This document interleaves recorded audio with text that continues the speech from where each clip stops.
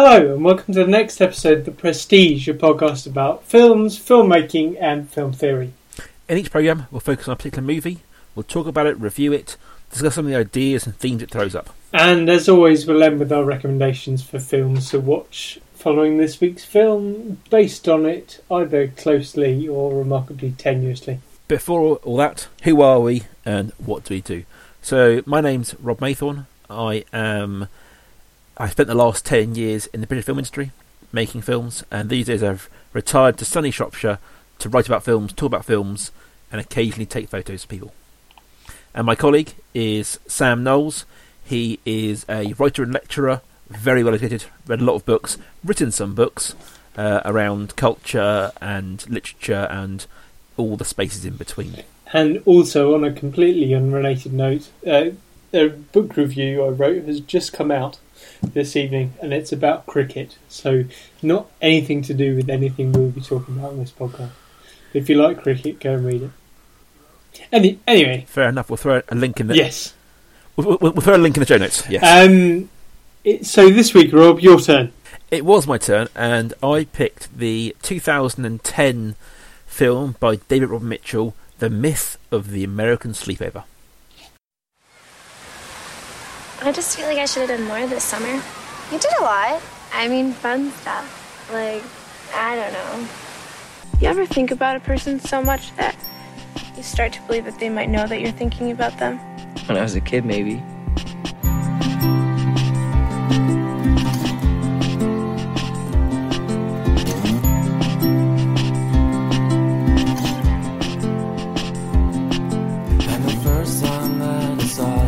Do you want to swim over there?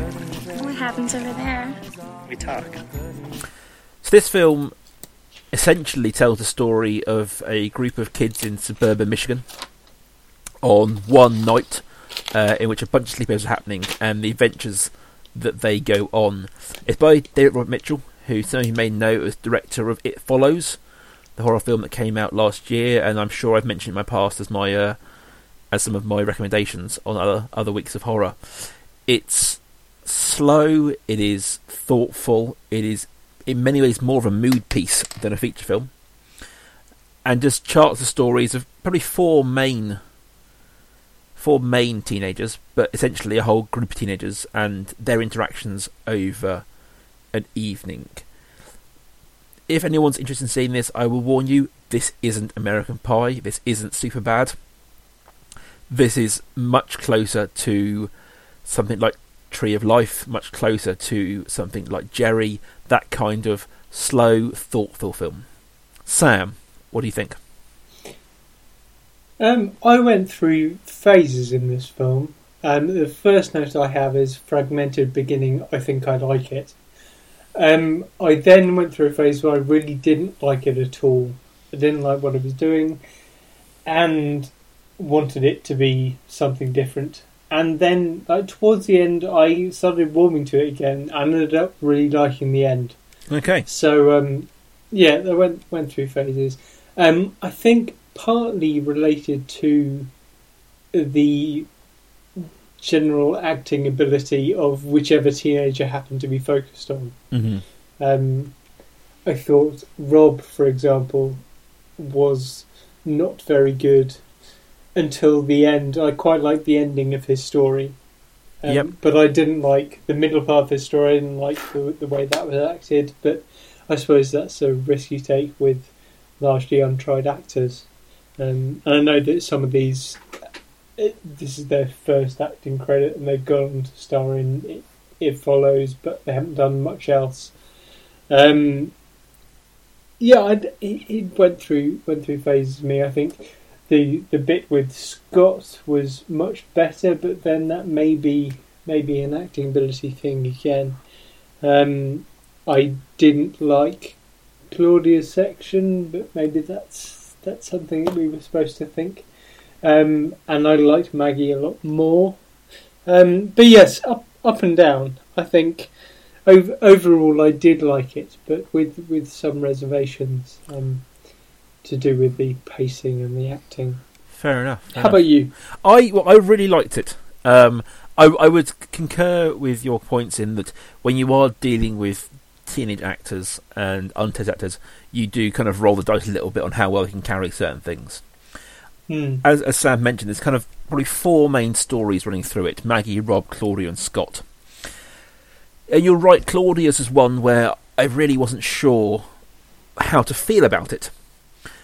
She essentially is a newer import to the area who finds out that her boyfriend previously had a thing with a girl, and so in retaliation she seems to have a thing with that girl's boyfriend. And it was clear, it was like you weren't really sure whose side you on, and even Rob's character, who basically early on in the film sees a girl in the grocery store he really likes and decides to hunt her down. There's at times you kind of are on his side. Claire is probably the most sort of unapologetically happy story that you feel you can be on. Maggie, sorry, Maggie, played by Claire, yeah. Claire Slamer, who I thought was brilliant, but hers is unapologetically lovely and, you know, heartfelt and sweet. Scott's, I'm torn on, because like you, I went through periods of it where when it first sort of developed what that storyline was going to be, it's when he's a college dropout and he comes back to town, discovering that one of this set of twins had a thing for him. So he goes to find the twins and kind of discover which of them liked him. I was really worried that was going to be the storyline that dissolved into, shall we say, American high school films, into American Pie, into Superbad, into that kind of thing. I was really kind of worried that this was going to be a lovely looking version of that same story, but it cleverly was more than that. But I did, on that one, I kind of was unsure, because it felt to me it strayed too close towards that kind of sexploitation film and the sex comedies of the mid-90s. I think that the film is... I really like the film. It kind of... You feel that they're teenagers, which obviously they're acting, but if you look at a lot of teenage films, it's very clear that the actors are in their 20s, if not older. Infamously, some high school films, the teenagers are played by people in their 30s. With this, you very much do feel that... Freddie Prinze Jr. Huh? Sorry. Yes. Not to bring up your favourite film, but Freddie Prinze Jr. Yes. This. In this, you very much do feel that they are this age, and with that comes their awkwardness and their kind of thing, but it actually feels much more real in that respect. And I'm sure we'll touch on this a little bit later as we delve into the ideas of adolescence. But that, particularly with the slightly grandiose title of The Myth of the American Sleepover, to me that's what he was trying to say, is that he isn't saying that sleepovers are a myth, but somehow the film, the cinematic idea of a sleepover is a myth. And the idea, whilst kind of blunt and torn, is the idea that everything seen before has been a myth, but maybe this is the real version of what it's like to be a teenager. Yeah. But I liked as well, there wasn't sort of a straightforward criticism. This wasn't saying the films like American Pie are a myth. This wasn't sort of... It could have been fairly sort of bitingly ironic about a whole genre of films here, but it wasn't. It was also saying something about this idea of becoming an adult, maybe moving into adolescence, something about being a teenager. There was something mythological about that, and particularly between Maggie and the boy whose name I never know,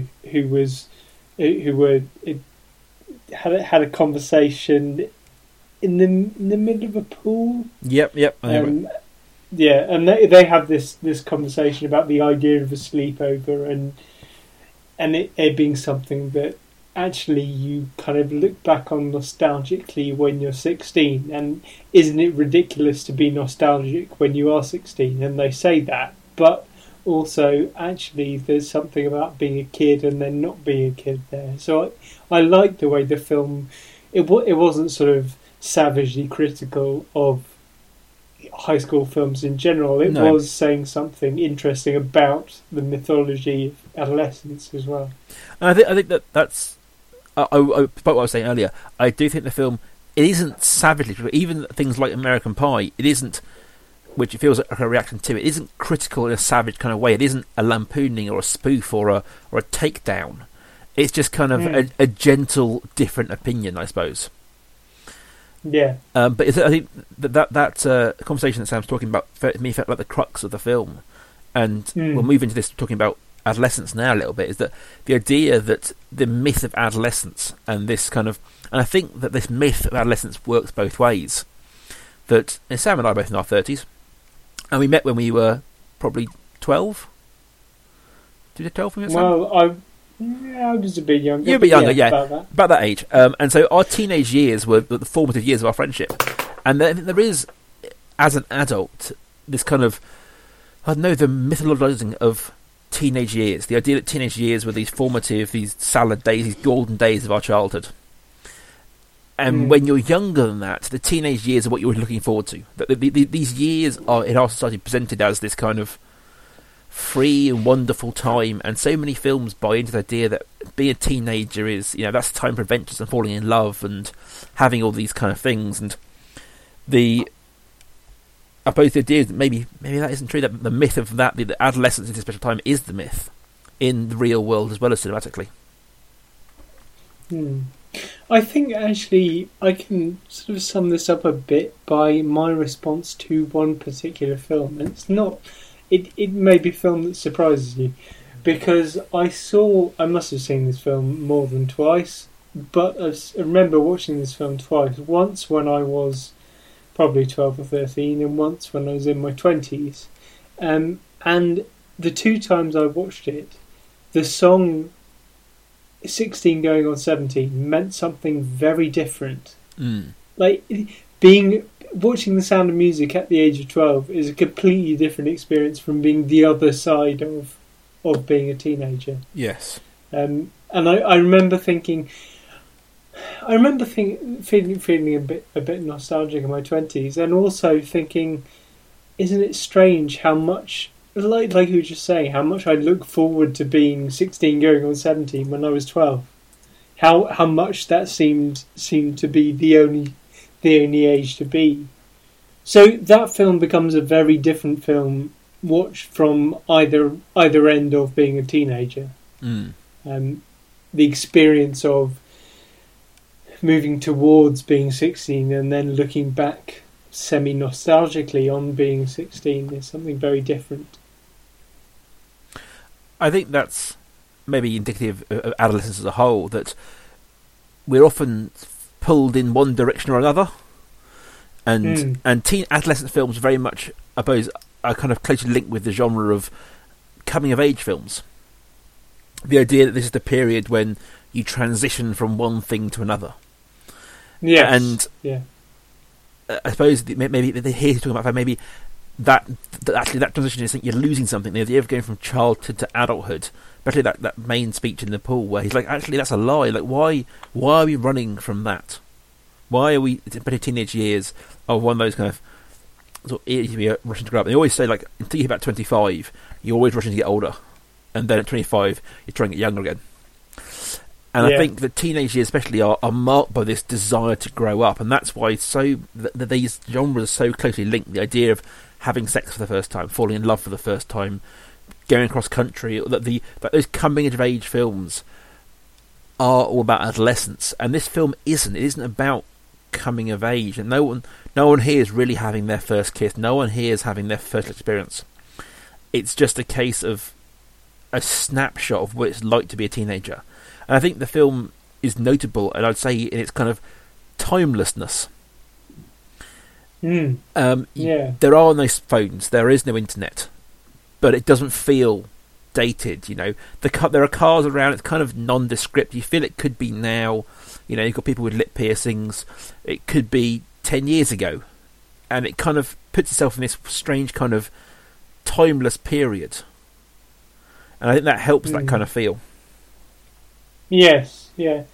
I was thinking about it as I was watching it and thought this felt like, and you were saying how it wasn't sort of savagely critical of films like American Pie, and I agree with you, but it felt like the only way in which it was critical of films like that was in the fact that it was maybe set at the same time. And this was a film set in the late 90s, early noughties that was saying this is what life is really like. And that may be what David Robert Mitchell was doing, was saying, okay, this is an alternative picture of the end of the 90s. But my comeback to that would be, is, are you and I reading it that because that was our teenage years? Are we seeing this through the filter of our own experiences, that we're thinking, well, to us, teenage years is the late 90s. So we're seeing that in this period.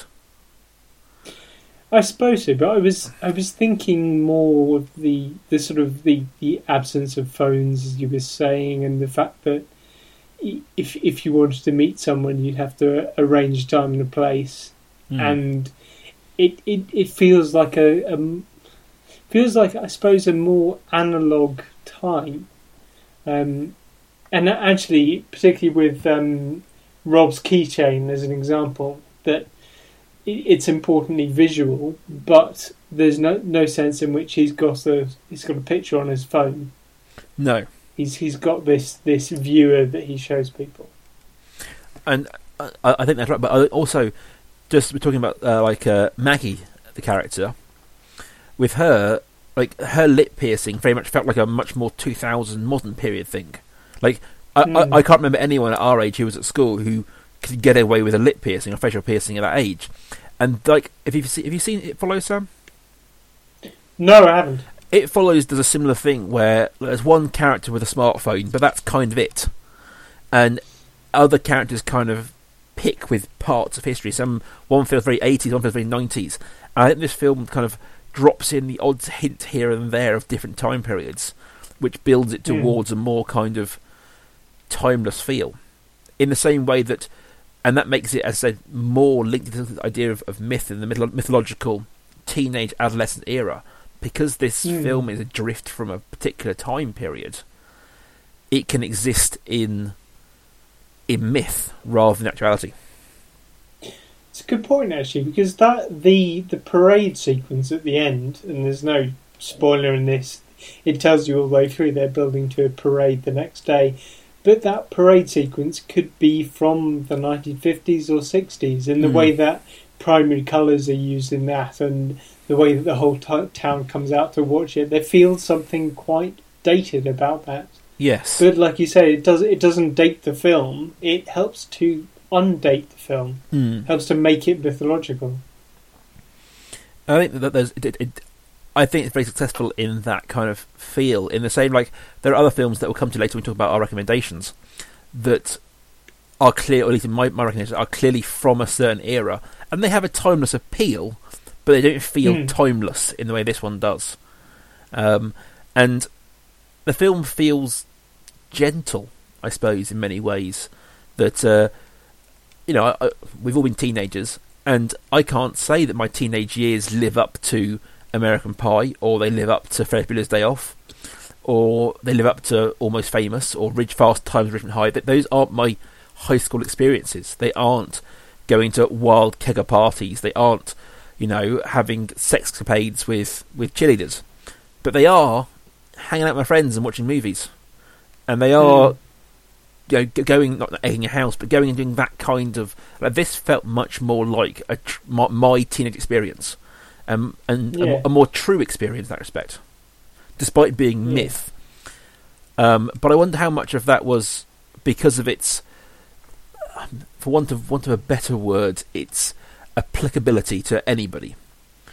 So, because so many of the experiences in this are a bit more vague, of like kissing a girl, or finding someone you like, or being silly at a party, there aren't any giant set pieces here. That kind of, facsimile nature of the events means you can just go and plant it onto yourself and your experiences.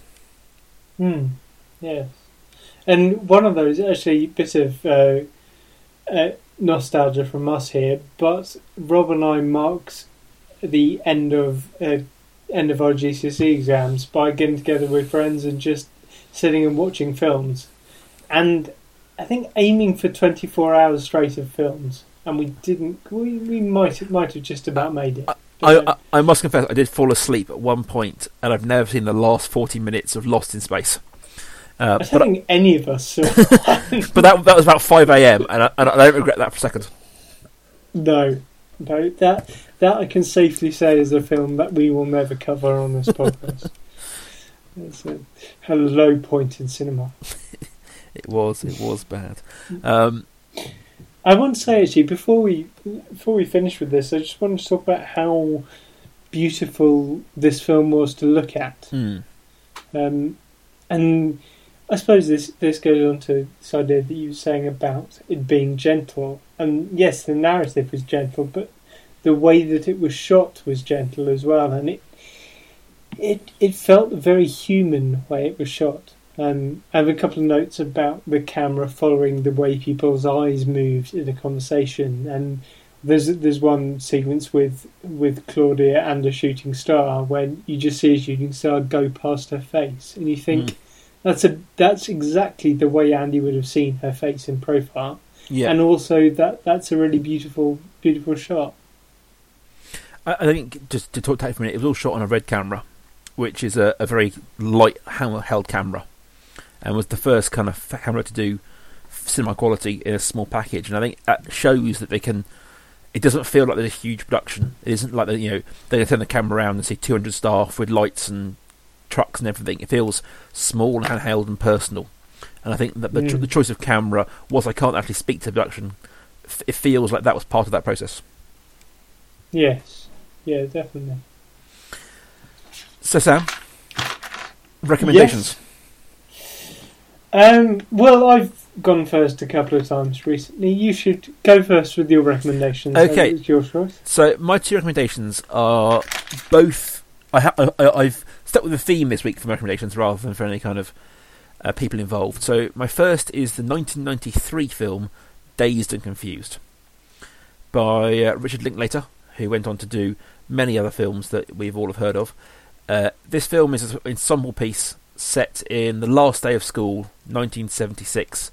And it's stars. The cast is mildly insane. Jason London, Jeremy Adams, Mila Djokovic, Rory Coltrane, Adam Goldberg. It's got Ben Affleck in it. It's got Cole Hauser in it. It's got loads of people who you'd recognise in it. And it's all about this last day, teenagers, the freshmen, the seniors, the hazing, and sort of not coming of age. It's coming of age in the same way this is coming of age, in that it's a gentle, slow, having a beer with some people, some friends, that kind of stuff, rather than going out and having a wild escapade. I think it's a film that once again lives in myth rather than actuality, but it's well worth a watch if you're. It's well for anyone, basically. My second choice is probably a very obvious choice, and I don't think this film needs any kind of recommendation from me to get seen, but it is the 1985 The Breakfast Club. No film more than this probably influenced my early teenage years watching. I saw this when I was probably 12, 13, and it's one that stuck with me. I've probably seen it coming on 10, 15 times now. It's brilliant in handling kind of the disaffection of teenage years, the idea that we're all more than the faces we put up and all more than what everyone else sees us as.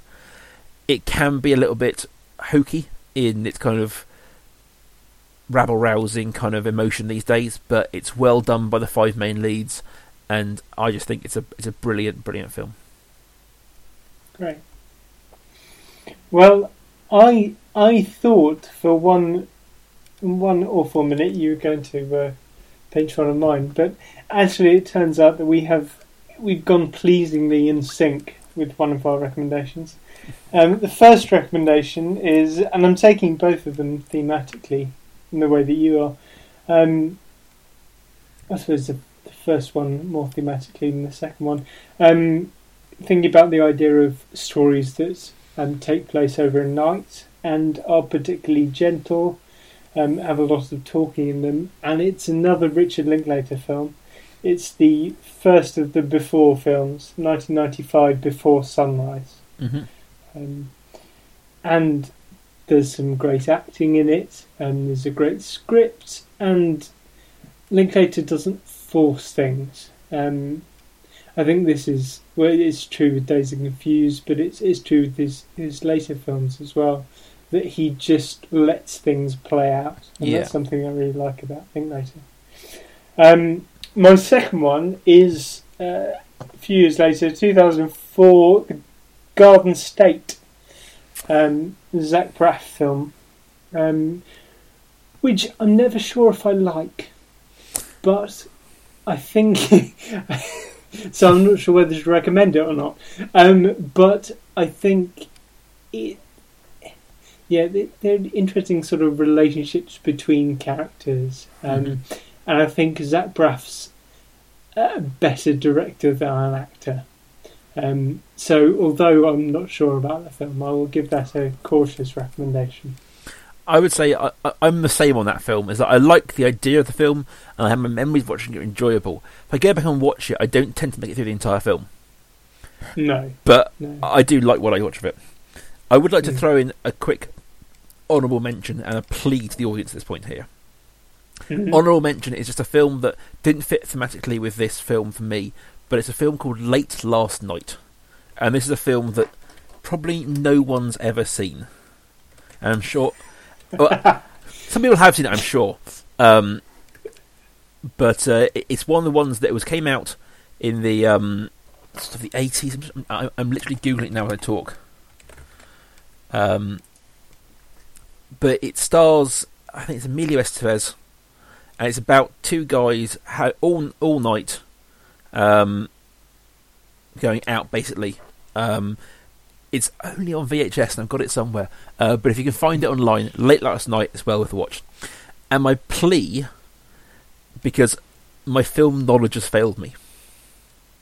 Okay. This doesn't happen to me a lot, but I have memories of seeing a film that takes place in Texas. It's about adolescents growing up, and there's a giant water pipe that runs through the town.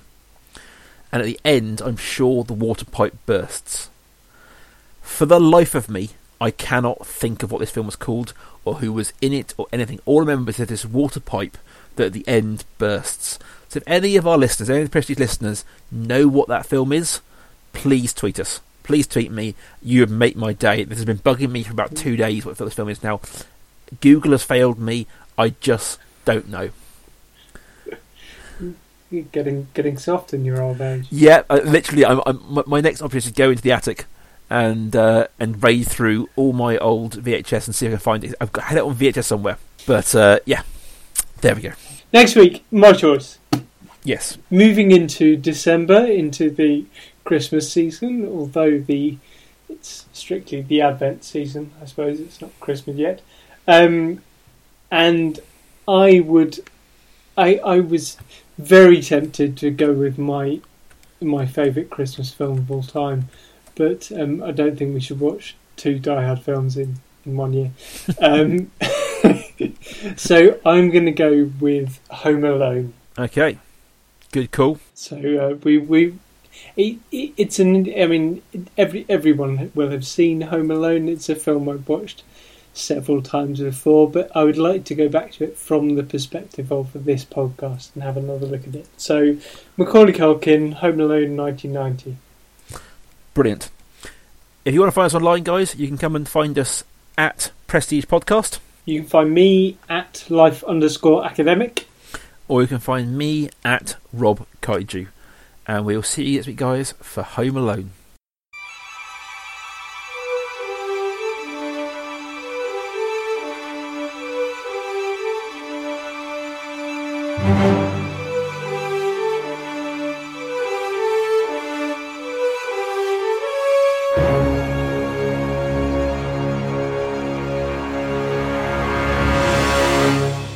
The Prestige is a Kaiju Industries production. Check out their other work at facebook.com/Kaiju Industries. Rawr!